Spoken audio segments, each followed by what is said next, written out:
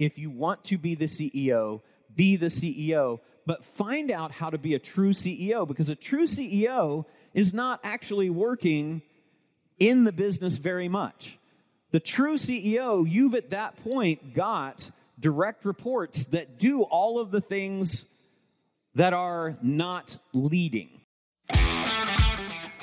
How much more successful would you be if you had lunch once a week with insanely successful entrepreneurs who share their biggest secrets on how they think and achieve success? Grab your seat at the table, because this is Business Lunch with Roland Frasier and Ryan Deiss. Welcome to another episode of Business Lunch. And today's a snackable episode with Roland where he's going to get into some more tactical strategies that you can start using to live a rich and happy life. If this is the first snackable episode you're hearing, I'd encourage you to go back and listen to some of the other episodes that Roland has put out. And if you want to get notified every time we release a new episode, go to the new businesslunchpodcast.com website, and we'll send you detailed notes along with every episode. That's businesslunchpodcast.com, www.businesslunchpodcast.com, and you can sign up for the free email newsletter where you'll be able to get all the highlights and resources from the episodes. I want to answer the broader question of now that we talked about how scale doesn't happen, I think we should speak to how does scale happen. And so let's flip the script.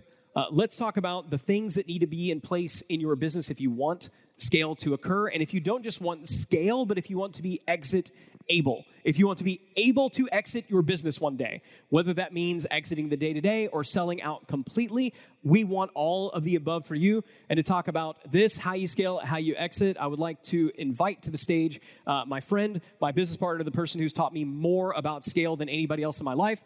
You know him, you love him. His name is Roland Frasier. Let's give him a big round of applause. Thank you, sir. Welcome, sir. Thank you, sir. Thank you. Hey. So Roland and I, just quick backstory on Roland. By the way, how many of you know who Roland is? Can I get a whoop? Oh, look at that. Yeah. There was a time when Roland was kind of my dirty little secret. Roland, I get that a lot. Yeah. Roland and I met because he came to an event like this. We had a mastermind. Roland joined the mastermind that we had, and he was an attendee. He was sitting in the mastermind, and every meeting he would show up. And the basic structure of a mastermind is what do you need help with? We'll try to help you. What's something that you can give to the group? That's the basic structure. You ask for help for the things you want help with. You give in the areas where you figured some stuff out. And every day he'd show up for the mastermind. He's like, I'm good. But he did two things. Number one, he took notes for everybody and distributed the notes. And number two, he gave more than everybody else. We actually had this contest. Who gave the most? Who had the best ideas? And he won it meeting after meeting after meeting to the point where it's like, okay, you can't do this anymore, right? It's not fair. But I remember going to so who are you? What do you do? And I got to learn more about Roland. And I think very much like a startup entrepreneur, like a founder, like an operator. Roland has all that. He also thinks like an investor. And when we get into talking about on day 3, how do you make the mental shift from entrepreneurial operator to entrepreneurial investor? That's what Roland has taught me, and that's what we're going to be talking about. But what I want to go into now is what I think is the coolest thing that you've ever shared with me, and that was this concept of kind of the 5 exits of the entrepreneur. And so again, goal here is to lay a foundation on which you can hang all of the other pieces on. So can you talk through the 5 exits and how these work? Yeah, so raise your hand if you are currently doing anything in the business other than just managing. So are you working in your business at all, doing any of the jobs? Okay, thank you. Yeah, so a lot of you, right? And I'm wondering if you guys have this. This is kind of how I started, was the first business that I started, I was very proud of that. I was like, nobody's going to outwork me. I'm going to be there before anybody else. There wasn't anybody else at first, so it was easy. I could show up at any time. Then I'm going to be there, and also I'm going to get everything done by the weekend.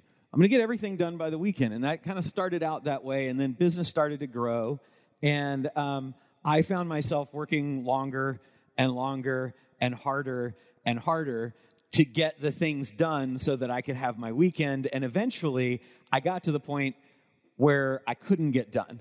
And I had 3 business partners, and I would tell them, I said, I believe in I know it's a myth, but I believe the myth of unlimited capacity. I can do whatever needs to be done, and I can't find anybody that's going to do it as well as I can, which is the most arrogant thing you could possibly say, right? I can't find anybody that could possibly do it as well as I can. I'm indispensable to the company, and I am forever chained then to the line, and I didn't get it for the longest time. But if you are working in your business, in it, meaning you're doing those things, and a lot of people raise their hands, that's fine if you are on the journey towards escaping from that. If you're not, then you have ever longer hours that you're going to have to work, ever harder to grow, because you don't have the capacity to grow. And on our sheets, it was kind of interesting when you guys signed up or signed in to come here, we asked you some questions. And the number one thing that you said that you wanted was more leads and customers. And I want to challenge it a little bit. The second thing that you said was you wanted processes and systems, but that was about half as many responses as said they wanted more leads and customers. And then after that, it was people. I think that maybe a little bit of a mind shift for you as we talk about this. You won't be able to make this first exit from the line. We call people who are doing the actual servicing or producting or whatever in the business. If you're wearing a hat that is causing you to interface directly with a customer in any way, then you are occupying the line. And that is going to be something that if you want to grow and scale, which hopefully everybody is, you're at the right show, right? There's a Blue Cross convention here too. So, okay. So if that's what you want to do, you're going to have to get off the line. And the only way to do that is to go, like, you are a worker when you're on the line.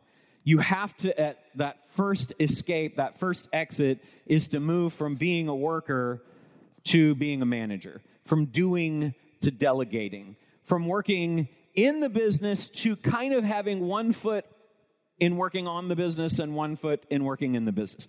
And it's okay to do that. To do that, you're going to have to figure out what are the essential roles that you're occupying now, and what would somebody look like that could do those essential roles. And you might start with the least productive things. Like if you're really good at sales, if that's what you're selling for your business, which is very common with entrepreneurs. If you're the person that's in charge of sales, but you're also doing the books, then get somebody to do the books.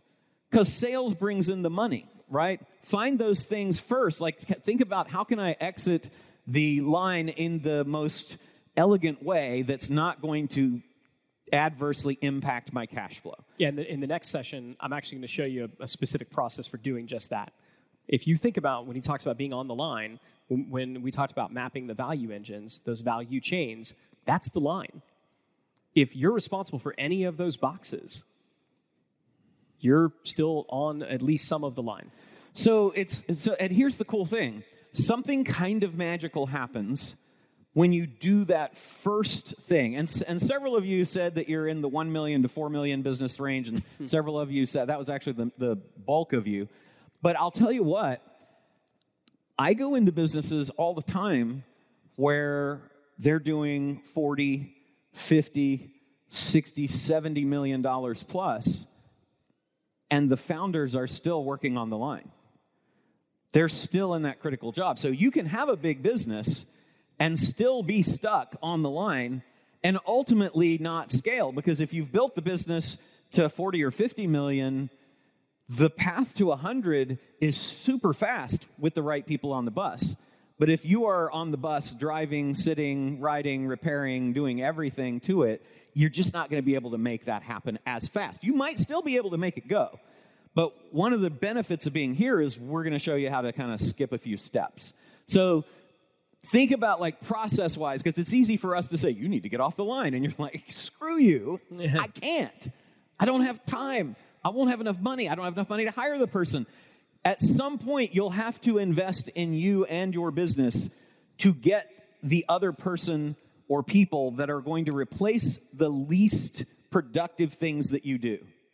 So that, let's say you're selling, let's say that you're marketing, let's say that you're closing, right? So that you can do more of that, because when you can do more of that because you hired that person, even if they kind of suck at it, as they probably will initially, because you're not going to, as Ryan said earlier, you're not going to have time to train them. Please don't make it be random intern person, right? Yeah. Get a quasi-qualified person. But man, I'm telling you, where your business suffers on that non-essential thing, you're going to have more time to focus on that thing that is essential, that's feeding the lifeblood of the business, and you're going to be able to do a whole lot better. I hope that, does that make sense? Mm-hmm. I'm going to ask for some response. Does that make sense? Okay, good. Because it's important. So you got to get off the line. You've got to lose that I'm essential to the business kind of thing. Even if you are right now, you can't keep that. That is a mindset that will stop you from ever growing. Okay? So now, then we move from that, and now we're a manager. Okay, we've gone from a worker to manager. Now you've got some people that are doing that, but you're still, like I said, you got one foot in working in the business and one foot working on the business. You're headed in the right direction, right? So then the next thing that we're going to do is go from manager to leader, and that's a really interesting step because you're going to move from delegating to leading other delegators. And that's a very, very difficult step. And I don't know, do we have a session on doing that? Well, yeah, Richard's going to be talking about how do you bring on an operator Perfect. to kind of be that number two. And yeah, the first step is to be that person. So we'll talk about exactly what that means. So yeah, day 3 for sure. So that's an important step. And I'll tell you something that goes against what I see a lot of books about and a lot of gurus saying. I think that if you are the CEO of your business, if you are a true CEO, which we'll talk about what that means, then that's okay. You don't need to find that person to replace you as CEO yet. You don't maybe need to find that person ever. Because it's actually okay to sit in some of these roles. And I'll tell you, having gone through and hired several CEOs that are hundreds of thousands to millions of dollars that get equity in the company that we paid expensive search firms to find, a lot of them suck. Mm-hmm. They really do. It's difficult, and I'll tell you, it's been a very hard road for me personally to get on board with that because you're like, man, I know the business and nobody's going to care about it like me, and I'd say that is generally true. So my advice to people these days is if you want to be the CEO, but find out how to be a true CEO, because a true CEO is not actually working in the business very much. The true CEO, you've at that point got direct reports that do all of the things that are not leading. So that means that you have somebody that's capable of creating financial statements, forward-looking, FP&A, they call it, financial planning and analysis, all of that kind of stuff, budgets and such on the finance side. You've got marketing people that are coming up with, God forbid, their own ideas of how to market your business. And they're actually following up, and they know the numbers, and they're giving you reports and dashboards that say, this is how things are going, these are our conversions, these are our numbers, these are the areas that we're going to work on, here's my plan looking forward. Holy crap, that's amazing, right?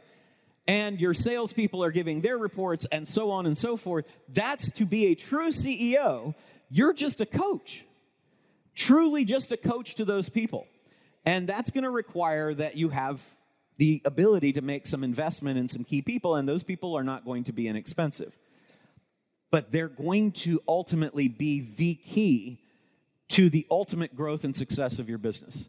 So for everybody here that wants more customers and more leads, it's like for the business to scale, it's not a hack. It's not, hey, here's this cool trick on Facebook that we learned. Here's this button color that converts better than the others, because all of those things ultimately fade. And what you need is a system for creating leads. And the people that are going to put the system for creating leads in, ideally, are heads of marketing. So that's to me, like, that's a big deal. And the ideal CEO is really focused primarily on the vision of the company and then coaching. So that's moving from manager to leader. And like I said, you're kind of doing a tap dance in and out of working in the business at It's that really point. nice, by the way. It's very, Did we get that on video? It's very light, right? But you're really focused in the on. Now, then the next step is you're going to say, okay, and you can occupy as we go forward. You cannot grow and scale the way that you're going to want to, that real companies that have significant valuations and vacations and all of that kind of stuff do, with if you are going to stay in that first role of line manager, or if you stay in that second role, that first role of line worker, or that second role of manager. You can, however, keep your toe in all three of the next things. So we call them exits because ultimately you will be moving probably out of those roles in the order that we present them. But as you move from the CEO spot as a leader into the board of directors as a governor or director, that's the next exit. And so now we're going from the CEO who's creating the vision and communicating to the board and outside people to someone who's truly saying, what is the company doing and how do we make the company be a good corporate citizen? How do we hold the CEO accountable for meeting their vision? And how do we look at valuation of the company and moving it forward? And so that is the next step. And now you've moved from leader to governator. And when you go from that governing spot to the next place, you're moving from a governor or from a governing role into an investor role. And so the reason that we say you can occupy more than one of these is very often you'll be the CEO of the company. You'll have a great team under you. They're super qualified. You've got a scalable company at that point, and you want to take some chips off the table. So you're still the CEO. You sit on the board of directors because you are the primary shareholder, most likely. And you're also an investor because you have a significant amount of your net worth or value tied up in your company. It's probably your biggest asset. And so when you can sit in those spaces, but then as things move, you are going to say, I need to move out of that CEO position. I need to hire somebody to do that, or you sell the company. Because that happens a lot too. You're just like, I'm going to sell it while I'm CEO, director, investor. Okay? But that's really the process. And from the CEO on at director and at investor, you are working above the business. Above the business is, I'm not worried about the widgets, products, services that the business sells. I'm worried about the business itself. The business is my product. That's all you are as an investor. When you own stocks, you don't really care so much about Apple selling iPhones and what's going to be in the iPhone and what's the operating system going to look like. You think about, how do I increase shareholder value, which is also going to increase value for you. So these are really the 5 exits, and it's kind of a process of moving from working in the business to on it to above it. And if you can get to the point where you're working above it, then you can scale as an investor and you can own multiple businesses. And once you get this, it really empowers you because you can go through the cycle, which we'll talk about on day 3, of acquisition, growth, exit, which is kind of an acquisition operating system. Does that make sense? Does that make sense? Yeah? Okay, you awake? All right. So what I want you to think about right now is, what exit would you like to make in the next 12 months? So as you look out to next year, if currently you're working on the line more than you would like to, and you're like, I got to get some frontline workers so I can be a true manager, right? That's exit number 1. Right? Exit number 1 is, I just don't want to do anything. I've got to hire some people. I bet most of the people in this room, you've already made exit number 1.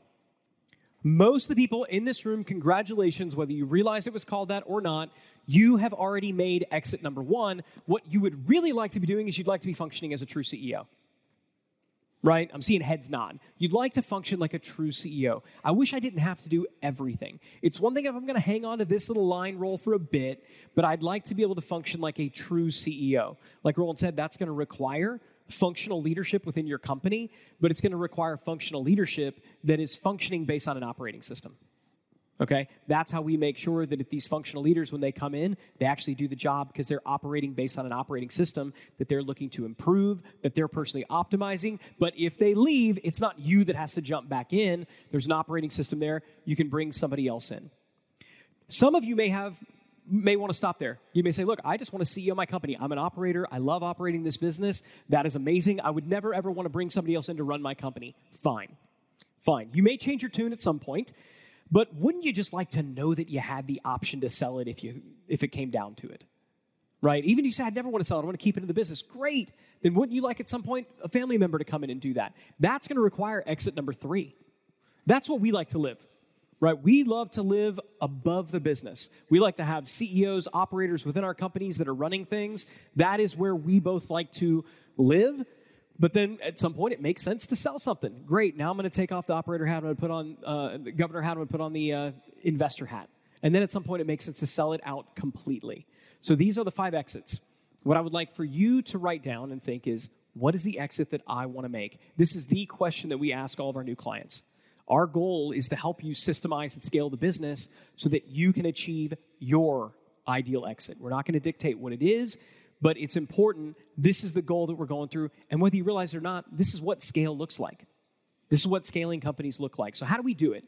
What we've realized, and again, I'll give credit to Roland, is that scale comes down to 3 things. Those 3 things are leverage sales, bankable profit, and transferable value. These are all things you probably have heard. Sales, profit, I got it. I know what those things are. But Roland, can you speak to, we're not just talking about sales in general. What do you mean when you say leverage sales? Yeah, so really it's just everything in terms of leverage. Leverage is just how do I get more results from less effort? That's really what that's about. So thinking about sales, like the least leverage sales is you're the person selling. You're having one-on-one conversations with prospects and converting them. That's the least leverage sales that you can get. Adding a sales team creates huge leverage because now you can multiply infinitely as long as you're able to sell and you've got profit, and you can scale as far as you can go. So there's a lot of leverage there. That would be a form of leverage sales. And there are lots of other leverage. There are lots of other types of leverage you can get with sales as well. You want to share some of this? What we talked about before in terms of there's process around leverage sales. So what I showed you before, we're going to map our growth engine. We're going to have scorecards to document it. We're going to complete this process. That is a way of having leverage sales. I think we were documented 192 ways is where we are right now. Yeah. Last I checked. Having just a list of things to go through that you can deploy to get more leverage sales, whether that's increasing your average order value, upsells, cross-sells, things like this. The key that you want to make sure is when you start off at the month, it's not 0 every time. And if you get sick, sales don't stay 0. So it's not just sales, it's leverage sales. Yeah, and recurring revenue is a great example of that. Talking about not starting at 0. It's just adding recurring revenue and then optimizing recurring revenue up so that you start every month with whatever your annual recurring revenue is divided by 12. If you think if you've got $1.2 million or $12 million of annual recurring revenue, then you don't have to sell that first 100,000 or that first $1 million the next month, and that's a big, big, big advantage. Yep, that's when we get that ramp we talked about. Bankable profit. Yeah. This is what I was talking about before. Not just paper profit, not just P&L profit, distributable cash. But I think most people intuitively know and understand that. They don't. I don't think they do. So I can't tell you how many people we talk to, and it's like, so how's your business doing? It's doing great. Great. What did profit look like year? It looked like like $2 million. Yeah. Okay, great. So then, what did you take home? I took home $2 million. Okay, because in looking at your business and talking with you, it doesn't seem like you're taking home $2 million. Did you really? Like you basically operated the business, it generated $2 million in profit, and that $2 million went into your bank account. Oh, no, I had to reinvest it in the business. Well, that's great. But I can't tell you how many people have gone bankrupt reinvesting in their business, right? I can't tell you how painful it is. Well, you probably know if you're suffering from it, how painful it is to see that you made $100,000, $1 million, $10 million, but you have nothing to show for it personally. That ability to bank the profit is a critical distinction. And so many people think that bankable profit means that the business made $2 million, therefore I made $2 million. Is it even in your bank account? doing something outside of the business, then to us, it doesn't get to count. It's necessary, it's important, and you should reinvest in your business, but you should also have money outside of your business. And that's something that took me a long time to learn. But, Yeah. you've got to do that. And so thinking about that actively, and we have 63 ways to do that, right, that we have in our profit multipliers, that is a very important thing to do as well. So if you've got leverage sales and profit, and you're right, like most people don't intuitively understand bankable profit. I think they think they do. I think it's insidious because you think, my business is making money, but it's really... it ain't paying you. So, but I think business owners get the concept at least of sales and profit. Yep. The one that most forget about is that third, transferable value. And we talk about transferable value as happening in two forms. The ability to transfer the value creation process from you and the founding team to your employees. That's the first aspect of transferable value. The second aspect of transferable value is transferring the value of the company to someone else in the event of a sale. And you can't do the second until you do the first. And keep in mind, it doesn't have to be a sale. If you don't have transferable value, you will find it very difficult to get loans. You'll find credit from banks and mezzanine lenders and those other people that lend money are going to be hesitant because it's risky. If any of you have inventory or have ever thought about inventory financing, it's hard to get inventory financing because the lender has to think about, can they sell the collateral for enough to cover the loan?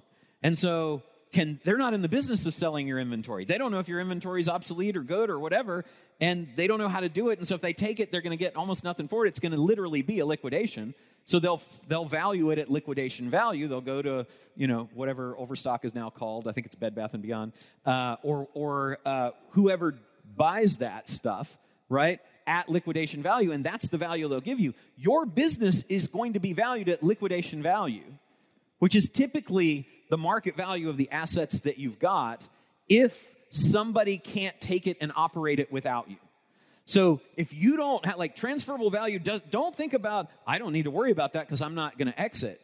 You do need to worry about it, especially in the crazy economy that we've got right now, right? You need to be able to say, hey, anybody that might have money that I need to work my business, hey, other valuable employees that I want to hire who wants a stake in the business, there's a future here because there is value that can be transferred to somebody else. It's a really critical thing to think about that I agree with you, I think most people miss. Yeah. So if you want to have leverage sales, you need to grow a flywheel. If you want to have bankable profit at a minimum, you got to have that cash flow waterfall. If you want transferable value at a minimum, you need an operating system. And so that's why you hear us speak in these terms. Now, why do these three things matter in the combination in particular? It's because if you've got leverage sales and you have bankable profit, you have momentum. And momentum is the most desirable state for the entrepreneur. We're rocking, we're rolling, we're that freight train that's never running out of fuel. Why? Because we've got sales and we got profits, so we can pump it back in. We can maintain momentum. If you've got leverage sales and transferable value, you are now what we consider to be scale able. You are able to scale because you have sales, which means people want what you're selling, and you have transferred the value creation process to team members so it's not constrained just by you, right? Now, you're scale able, you're not necessarily yet scaling because if you don't have profit, we'll come to that. If you have bankable profit and transferable value, now, and this gets to exactly what Roland was just saying, you have options. You could sell or not sell. You could raise money or not raise money. You could get debt or not get debt. You could self-fund, whatever. Because you're profitable, because it's transferable, all financing options, all exit options are open to you. All right? You are not trapped. And if you combine momentum with scalability and optionality, congratulations, you can scale and you can achieve your ideal exit. This is the goal. And so, as we're talking through, and remember, I wanted to lay the foundation, give you frameworks on which to hang stuff. I want you to think, okay, is this going to help me get more leverage sales? Is this going to help me get more bankable profit? Is this going to help me get more transferable value? And I want you to think, what specifically do you most need right now? And you're going to hear us say, when we give you some 10-minute tactics, we're going to give you some shiny objects to chase at the end of the day. We figure that'll be a fun way to end. But we're going to give you shiny objects that have a home in one of these circles. And we're going to encourage you not to chase that shiny object if you don't need to fill in that circle. But here's the deal. If you don't have leverage sales, this is when you feel like the hamster on a wheel. right? When you don't have leverage sales, you are the hamster on a wheel. You can't get off. When you don't have bankable profit, we call it the toothless chihuahua. Roland's got a bunch of chihuahuas, and there's one in particular who is the most barky and the most bitey, but has no teeth. He doesn't. And when I remember seeing this chihuahua, I was like, this is a lot of the entrepreneurs I know. I know a lot of entrepreneurs, and y'all know their names. There's some big guru types out there taking pictures of themselves in front of jets and fancy cars that they don't freaking own, right? That in many cases, they didn't even fly in. They just went out there and were like, okay, and went and got on Spirit. So there's the toothless chihuahua. All bark, no bite. Baller on a budget, okay? Lots of entrepreneurs are like this. They have these big companies, but they're starving to death. We don't want you to be that, but what we most especially don't want you to feel like you're being is the dancing bear. Can you kind of talk about the dancing bear, where you heard about this, and maybe even who you heard about this from? Oh, yeah. I just, Tony Robbins and Dean Graziosi were having a conversation. I got to overhear, and basically Tony was saying, to Dean, he said, "Man, we're the dancing bears. We are on stage making a ton of money, but the minute that we can't be, the money's going to stop." And so this was a few years ago, and it was Tony had decided that he was going to write a book called Money Master the Game, and he wanted to write the book because, one, he had just discovered compound interest, which is an amazing thing to discover if you've not discovered it, and he also wanted to share that with as many people as possible. But he also recognized he's had potential challenges with his voice and things like that, and if he can't talk, then he can't do his thing and he can't dance and the money stops. He didn't have, even though he had this giant organization, he wasn't able to sell it. He sold it, part of it, one of it, Robbins Research, to his employees in an ESOP. But that, like an ESOP transaction can sound really, that's an employee stock ownership plan where you sell your equity in your company to your employees. And then you get paid back over a period of time. But they also have a risk because if you can't perform, then the company goes down the tubes and then it doesn't work. Plus, there's a lot of regulators that are up in your business when you do that. So, to me, it's terrible to only have the option to do an ESOP. So he said, what I need to do to be able to get off the dancing bear ball is I've got to create something that isn't me. And Money Master the Game was a vehicle to do that. Money Master the Game was a funnel to put people into, number one, to educate them and give value, and then to share with them that Tony was an advisor to a fund that he had a partial interest in with some Wall Street people to get assets under management, which can be quite profitable and can be sold. So he figured if he got $1 billion in assets under management that he was, quote unquote, set for life, and he has a pretty high lifestyle. So he did Money Master the Game. He got $2 billion initially. I think it ultimately went to $4 billion before he sold it, and then he sold it. So he had all the lifetime money that he was now able to make from that, whether he spoke or didn't, whether COVID happened and shut down the world or didn't. He had good timing on that. And then was able to actually sell it for multiples more of years and years of profits, and then invest that again. So that was even somebody who is worth on paper hundreds of millions of dollars. And think about a lot of actors and actresses with this too. A lot of celebrities that you see. The minute that the celebrity goes away, they got canceled. They said the wrong thing. Something in their history came up, right? They get disabled. They die in a helicopter crash. All these things can happen and do and have recently to lots of people. And then the money gets shut off, and it can happen to you too. What would happen if you couldn't do what you do right now in your business? Would that be a problem? If the answer is yes, you're still a dancing bear. And it's very important because stuff does happen for you to get off the ball, guys. Get off the ball. Don't get on the ball. Get off the ball. And it's amazing. A lot of people out there, they think that that's what they want. Yeah. And it can be good to build media, but it's not good to build a brand. It's not good to build transferable value. And so in the next session, we're going to talk about how do you get off the ball? How do you stop being the dancing bear? But just so you know how important this is, I want to show you how good companies fail. Good companies fail because they never master transferable value. And because they never master transferable value, because the entrepreneur is stuck, right, the business is not scale able. And because it's not scale able, they run out of options.